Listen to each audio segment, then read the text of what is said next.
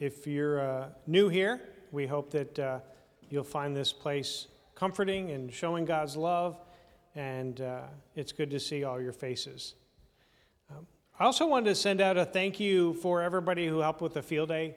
Last week, we gave away, 100 or 200. I'm not sure if 200 is an exaggeration or not, but we gave out a lot of snow cones, and we had some kids in the bouncy house, and it was a perfect day for a parade, and it was just nice to be able to welcome people, talk to people, give them a snow cone to cool the kids or cool the adults. And I think something that some of the parents that came by appreciated most was that we had the restrooms open for them, so they had somewhere to stop on their way back to the car or in between or something. So we always think that that's something that it's one of those small things, but it's a way that we can serve. So thank you for everybody who helped out with that.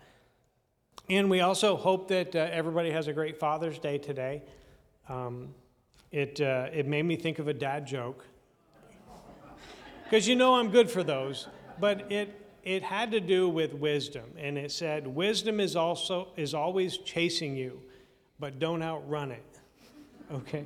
And it made me think when we were singing about your goodness is running after me in that song, that if we're not careful, we may outrun that too.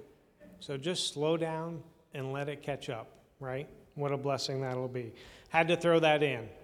It wasn't an eye roll dad joke, but my wife did roll her eyes when I started saying that. So, but that's fair. That's fair. So we hope you have a good Father's Day, and don't outrun the love that someone wants to show on you today. So we don't have a whole lot of announcements today. It's just one of those Sundays, so I'm not going to belabor the point. But it did make me think that we have missionaries that serve the church in places overseas, living in different cultures, in a language that's the primary language isn't their own. And we would just ask you that if you'd like to help us support the ones that we have focused on, specifically the Whites, the Masseys, and the Schlegels. They work, I know the Whites, well, you're not really supposed to say, so I won't say, but they're overseas, and you're not supposed to talk about it online because, they're not supposed to always be there because they're a missionary. They're there for a job that is the official reason, but we know God has other plans. So if you'd like to help support those, you could designate an amount on your offering and just write missions next to that number, and then that will go specifically to support them. So just something a little bit more focus on that today. As well, we appreciate your tithes and offerings. We can't do things that we do for our community and for the Lord here in his house without your faithful support. There are drop boxes by the entrances and exits, so feel free to drop something in there, or you can do it online, and the instructions are there. And who's reading scripture today? Mike? Mike's going to bring scripture to us, and then Paul Detmer is going to bring the word. Thank you.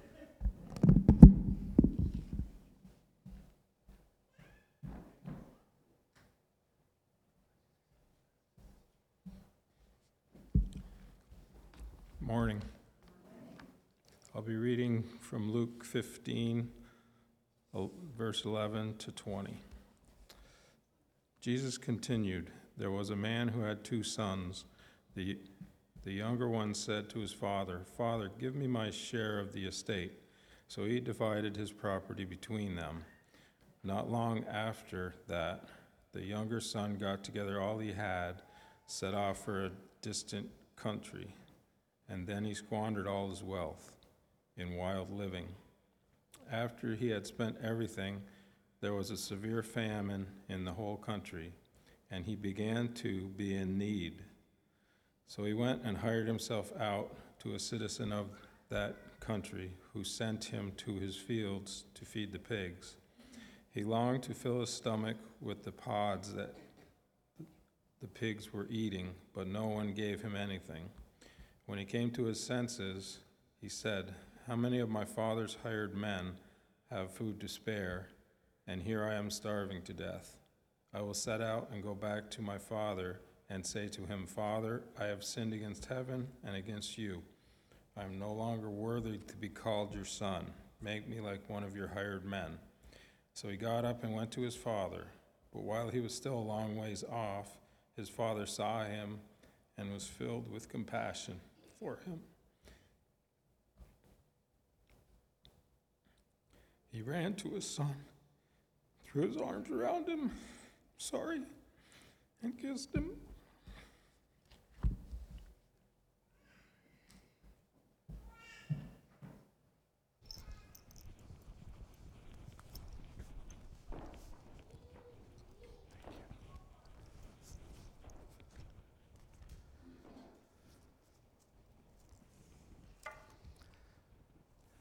Thank you, Mike, for reading the scripture and reading it with your heart.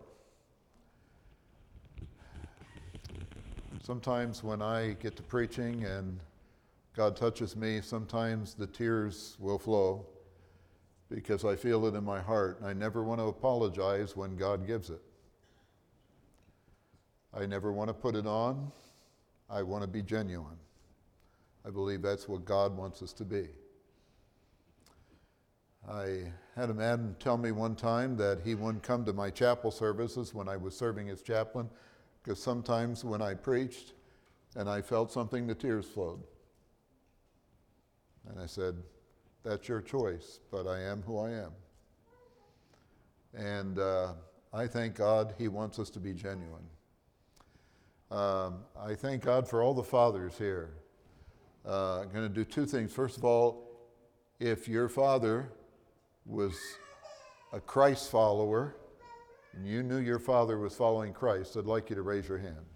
How many? Okay, thank you. I had that too in my life. Now, how many fathers do we have here today? How many fathers? Okay, thank you. I honor you today.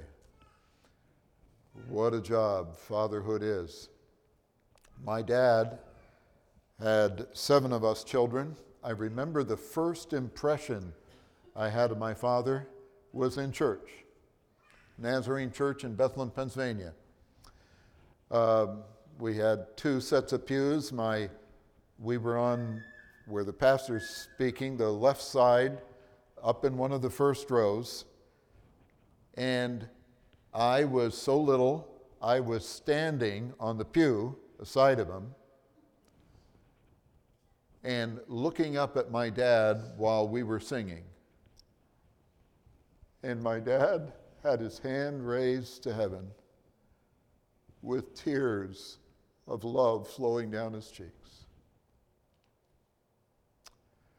And I have never been ashamed of my dad or of his tears.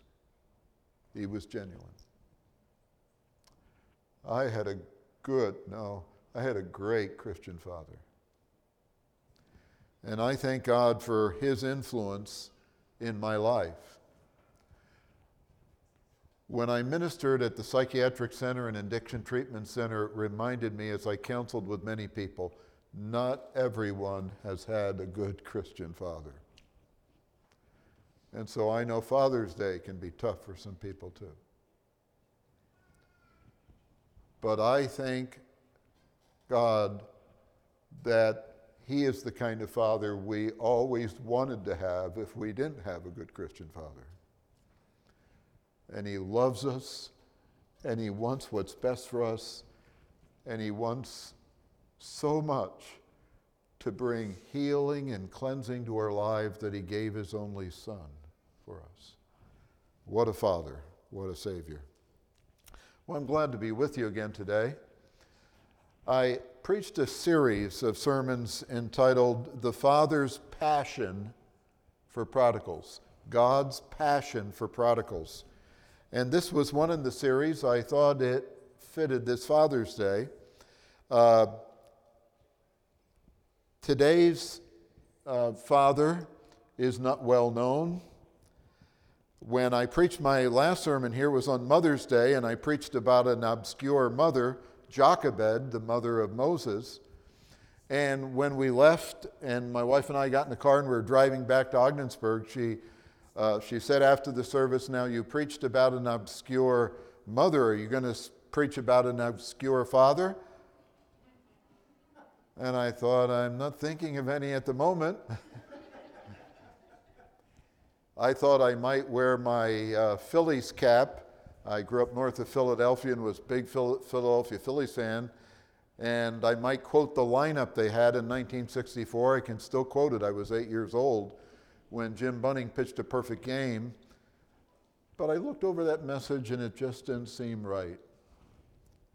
And then I thought of this one that is entitled Praying Parents and Prodigal Children in Need of a Miracle.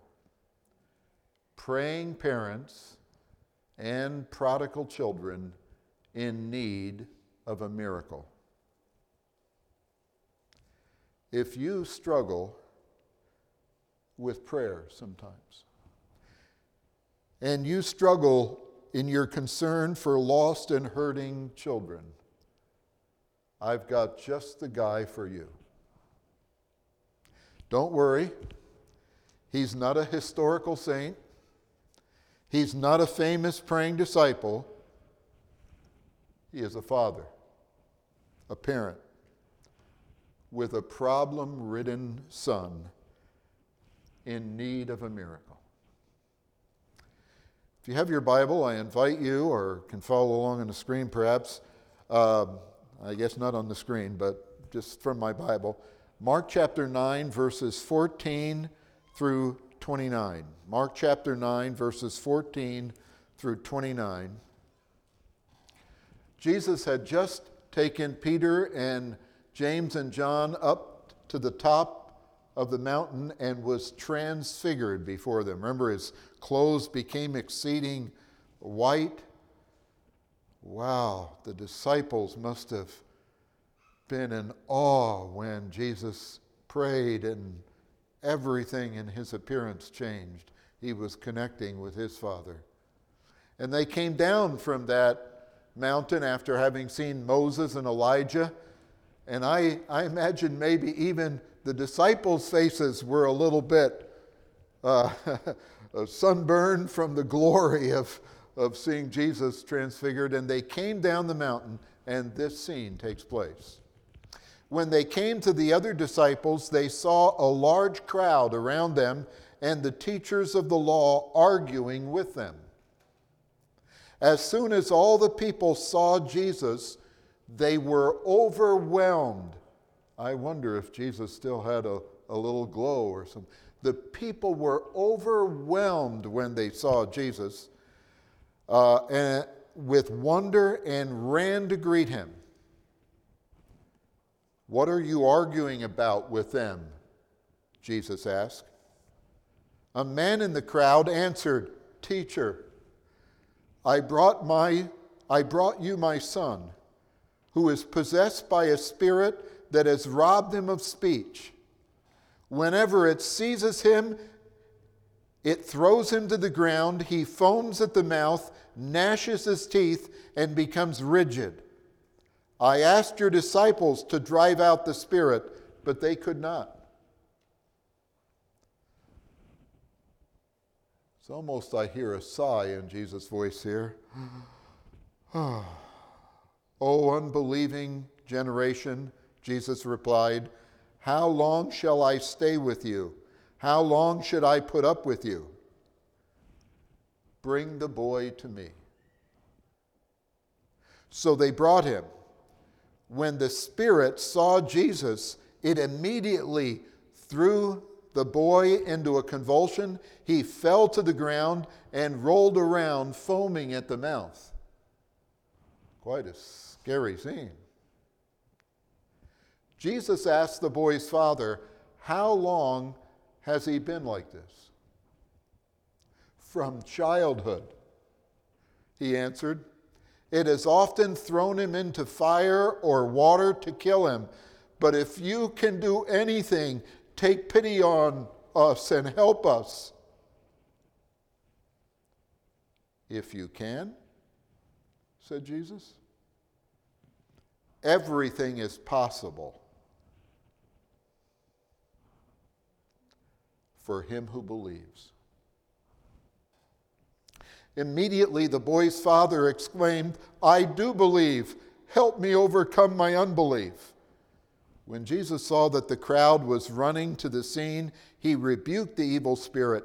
You deaf and dumb, or deaf and mute spirit, he said, I command you, come out of him and never enter him again. The spirit shrieked, convulsed him violently, and came out. The boy looked so much like a corpse that many said, he's dead, he's dead, he's dead. But Jesus took him by the hand and lifted him to his feet, and he stood up. After Jesus had gone indoors, the disciples asked him privately, why couldn't we drive it out? He replied, this kind can come out only by prayer. And some translations add, and fasting. If there's a problem you can't overcome, if there's a child you're losing hope for, this message is for you. I want you to notice with me the prayer of a hurting father. We don't know his name. The scripture, he's so obscure, the scripture doesn't even mention his name. But this father is talked about in the book of books. This father at the base of the mountain of transfiguration was waiting for Jesus to come down because he had a son who had a deep and terrible problem. He loved his son and he wanted his son to experience deliverance.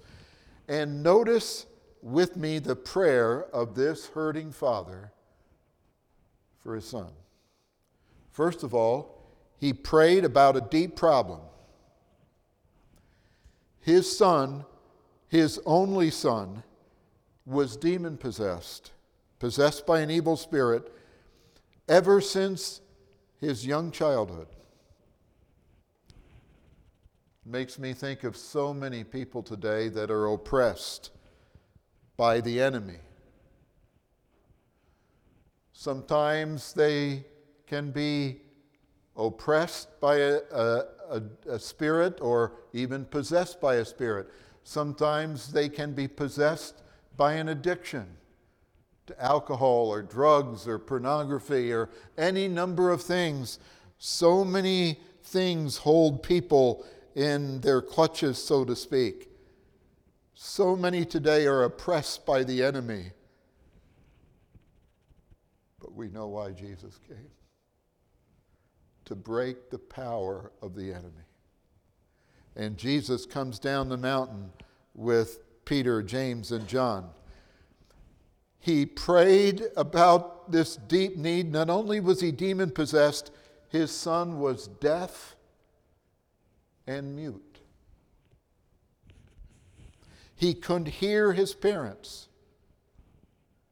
They never heard their son whisper, Daddy or Father.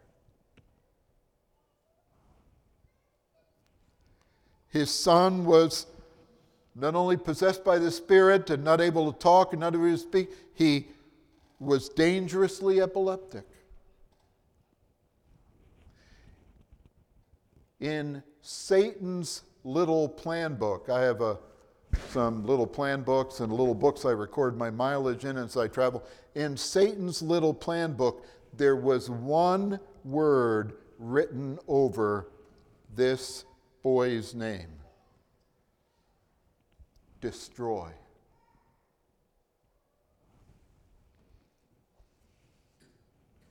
Look at verse 21 and 22 again. It says,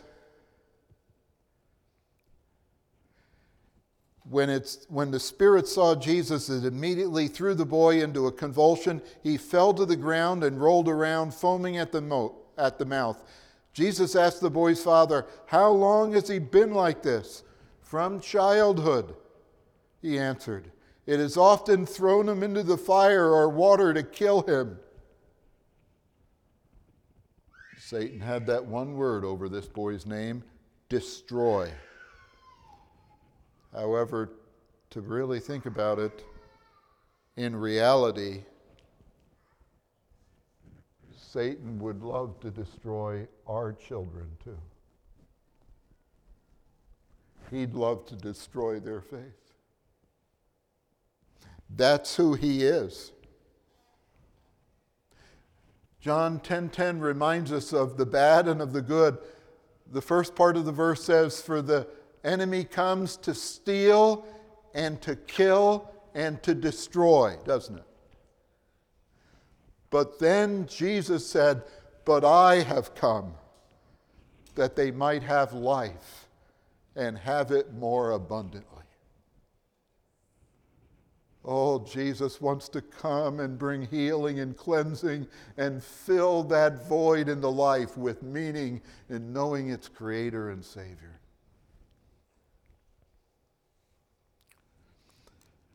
The second thing I notice about the prayer of this hurting father is he prayed out of desperation. What a challenge he and his wife had. They couldn't leave this son alone for a minute, because the evil spirit would try to destroy him, either try to throw him into fire or into water and drown him. The enemy just wanted to destroy. These parents, I can't imagine how exhausted they were. Not even rest for a minute, so to speak. Sometimes, you know what it's like. We get that way as parents. I told this story this week to someone, and my wife knows the story. We had 5 young boys, and we had a rough week. Anybody here ever have a rough week as a parent? We had a rough week. If we corrected those 5 boys once, we corrected them 35 times. And we were both exhausted. Saturday came and my wife said, "Honey, there's some yard sales over in Lock Haven over the mountain. Can we take the car and put the boys in the back and go over? And I know you want to study this afternoon for tomorrow's mess." I said, "Yes, we'll go." So we went over and we stopped at a number of yard sales and got the boys out of the car and back in. We're going up. She said, "Honey, there's one more up here. Can we leave the boys in the car?"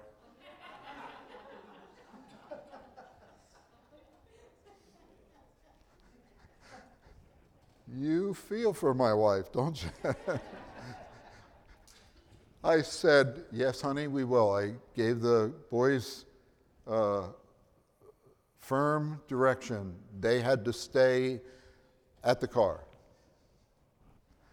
And her and I took hands. She said, "I just wanted some time alone, just a few minutes with you." So we walked into the yard sale and we're looking around the yard sale. All of a sudden I heard the woman whose yard sale it was say, "Look at your boys."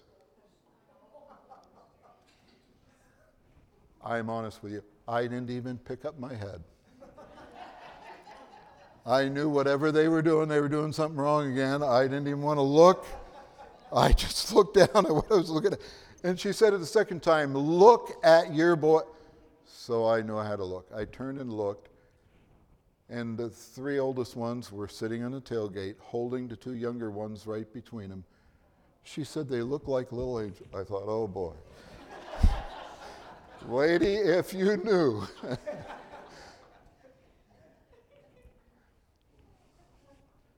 Parents sometimes feel that way. They're in a desperate situation. They're at their wits' end. And that's the way I felt that day. I went home and was working on my sermon that Saturday afternoon, and I added the illustration of what just happened that day. I was preaching it on Sunday morning, and while preaching the sermon and while telling that illustration that sometimes we feel defeated and trying to be good parents and trying to And sometimes we're just at our wits' end. And I never got to finish my sermon. People started getting up out of their seats and coming to the altar and over on this side and over. And God came and met us. I'm glad he knows what every person is going through. Amen? I'm glad he knows what every father is feeling. Aren't you? I'm glad he knows what every mother is going through. And these parents were at their wits' end. And what does he pray? Notice in verse 22, this father prays,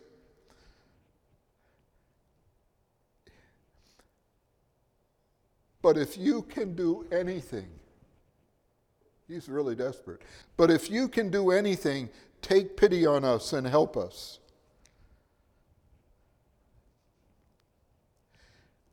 Why does he pray? He's tried everything. Everything else has failed. And notice even the 9 disciples who were at the bottom of the mountain couldn't drive out this evil spirit out of his son. This poor father has tried everything. And when does he pray? When he's at the end of his rope. Listen to his prayer again. But if you can do anything. Doesn't sound very confident, doesn't it? If you can do anything, if you could do something, we'd put. Doesn't sound very courageous. Do you know, sometimes we as parents aren't either. I wasn't very courageous when that lady said, "Look at your boy." I didn't want to look. Sometimes we don't feel very confident. We've prayed for our sons for a long time. And sometimes the enemy says you might as well give up. But I want you to notice this. Listen to the prayer again. He says, if you can do anything, have mercy on us and help us. And I believe there is one verse in the Bible that gives us hope. It's Psalm 102, verse 17. It says, He, meaning the Father in heaven, God, will regard the prayer of the destitute and will not despise their prayer.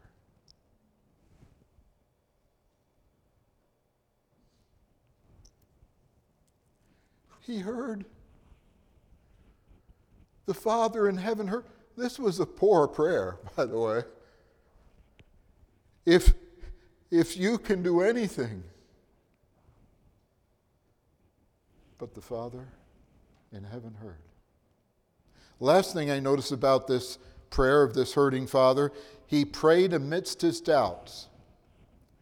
This was a poor prayer. If you can do anything, Jesus challenges us to faith. He says, have faith in God. If you can believe anything, everything is possible for him who believes.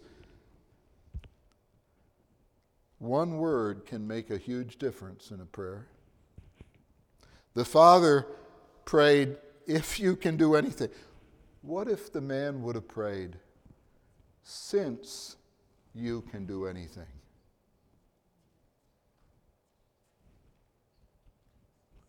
Jesus does want us to pray in faith. But aren't you glad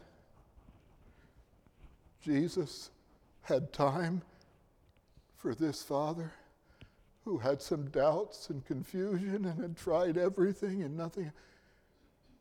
Aren't you glad he's patient with us when we don't pray perfect prayers either?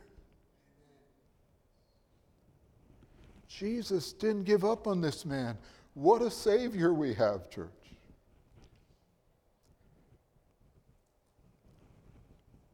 Now, my wife and I are still praying about some prodigal sons we have.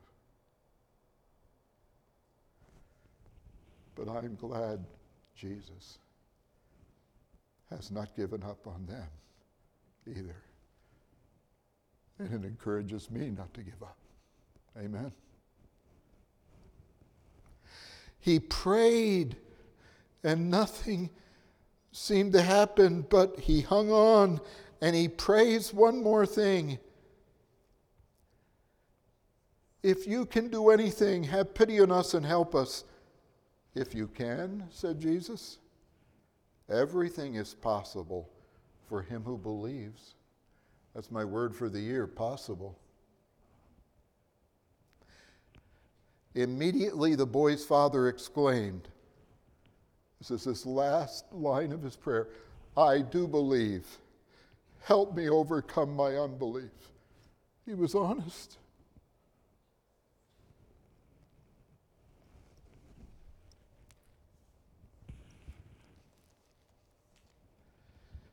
When we pray, sometimes we think we are poor prayers. Lord, I don't pray for my children like I should, or for my grown children like I should. We're tempted to wait to pray until we know how to pray. And since we'd rather not pray than pray poorly, we don't pray or pray as fervently we should. It's a good thing this man didn't make that mistake. He prayed the only words he knew. And he said, Lord, I believe all I can, but I have a lot of questions and doubts. Help my unbelief. This man prayed in plenty of pain. You've prayed in pain already, haven't you? I'm not just talking about physical pain, but pain in your heart, pain in your spirit. This man prayed in plenty of pain. And you know what? The power that came was not because of this man's eloquence in prayer, but just because he was crying out for God's help from his heart. He was crying out in the pain of his spirit. And the power, my friend, is not in our prayer, but it's in the one who hears.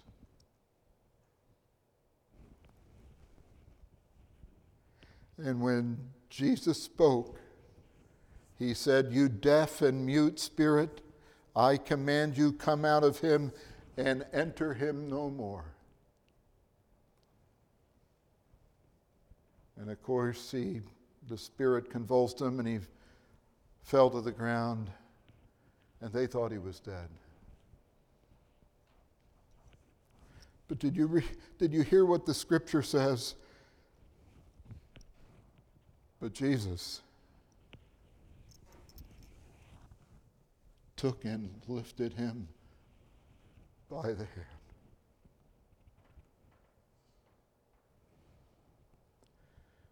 And he was epileptic no more. He was possessed by an evil spirit no more. He was no longer deaf. He was no longer mute. And I can imagine just about that time, there's a father who wrapped his arms around him and held him close, don't you? When Mike read our scripture today, we read about the story of the prodigal son. That story has always impressed me, and that's where we get the word prodigal from, and we pray for prodigal sons or prodigal daughters.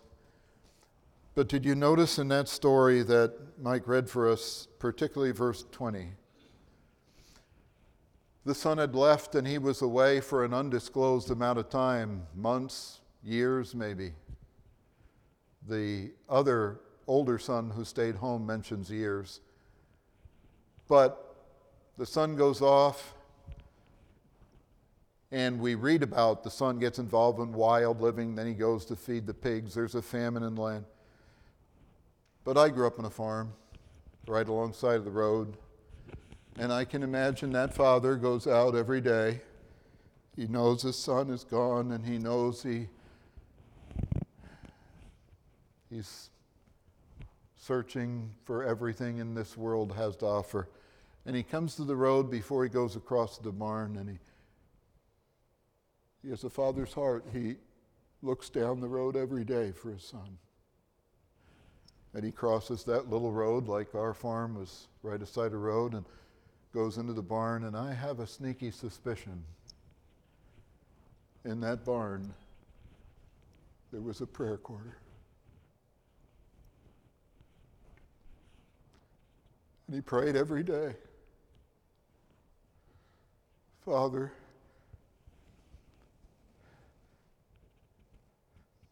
I'm not a perfect father like you. I've made mistakes.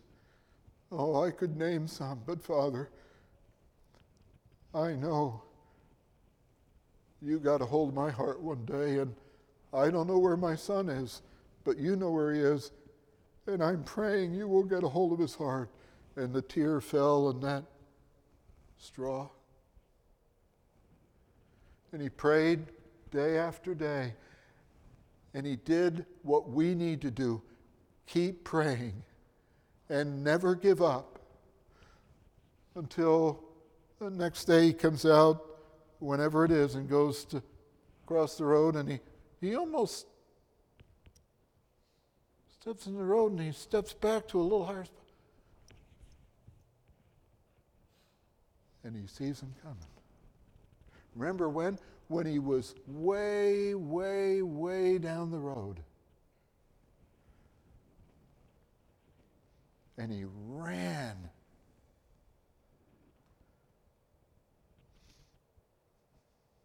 And threw his arms around him and hugged him. And remember the boy, I can see him kind of pushing him away. Father, I have sinned against God and against you, and I'm not worth. He never got to finish, did he? His father says, bring the, what kind of robe? Best robe, the finest robe, and put it on him. You know, Satan lies to prodigals too. He says, you've messed up. You can't be forgiven. You can't be a follower of Christ. You've messed up too bad. You'll never have God's best again. And the Father says, bring the finest robe, right? And of course, the sandals for his feet and a ring for his hand that signified he was a son again. I'm so glad that God knows our hearts. If you're a father who is praying for children, for prodigal children, or for prodigal grandchildren, you know what I'm saying? Don't give up. You were.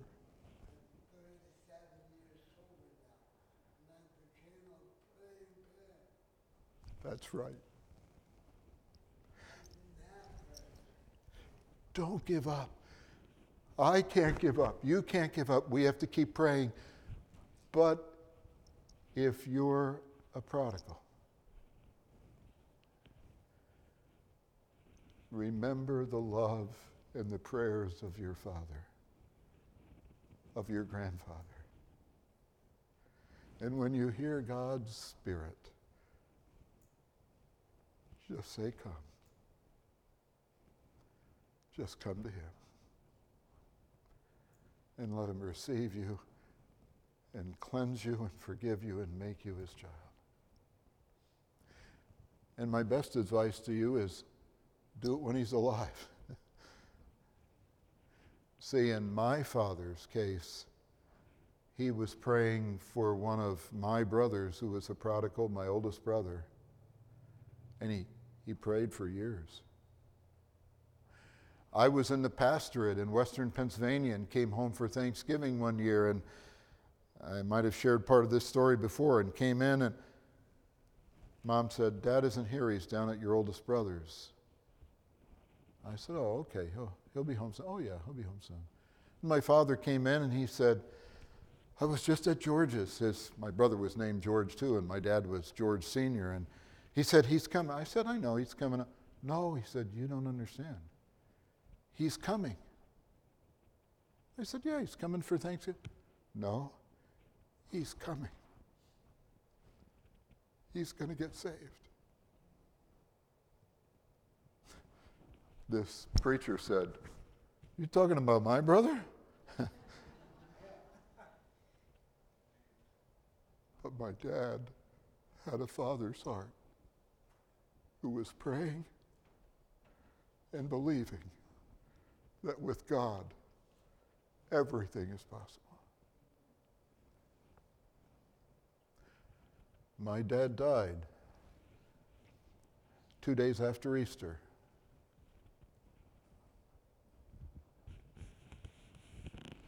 We went to the funeral. My mom and my oldest brother and his wife were the last ones to view the body before they closed it, and then took it from the calling hours in the vestibule of the church into the church. When my mom got up there, she reached in and got my dad's Bible and turned to my brother George and said, son, this has your name on it. Daddy would want you to have it. And I heard my brother say sometime later, it was then the Holy Spirit started to get a hold of his heart. And just a few weeks later, a dear family friend, a relative of ours, came to my brother and said, George, don't you think it's about time you pray and give your heart to Christ? He said, yes. Now that brother is in heaven. And so my encouragement is, do it now. Do it now. Let's bow our heads as the worship team comes. And Heavenly Father, thank you for your word and how honest it is. Sometimes we feel our prayers are poor. We feel we don't pray the right words. But the power is in the one who hears our prayers. And thank you, Lord, that you see our inner cry. You see our cry in pain. You see our cry for mercy on our children. Our daughter-in-laws, or our sons, or son-in-laws. And God, thank you that you can do something wonderful. I know heaven is rejoicing today that my father and my brother are there, his son. But God, it's so good when we see you get a hold of some sons on this earth, like this desperate father's epileptic and demon-possessed son, and you give us victory now, so we can rejoice together at what Jesus has done. Would you help that praying parent not to give up, trusting and believing that you can do anything. You can bring victory to that lost child. And if there is a lost child, Lord, would you help them to sense the love and obey your Holy Spirit when you tug at their heart and say, come.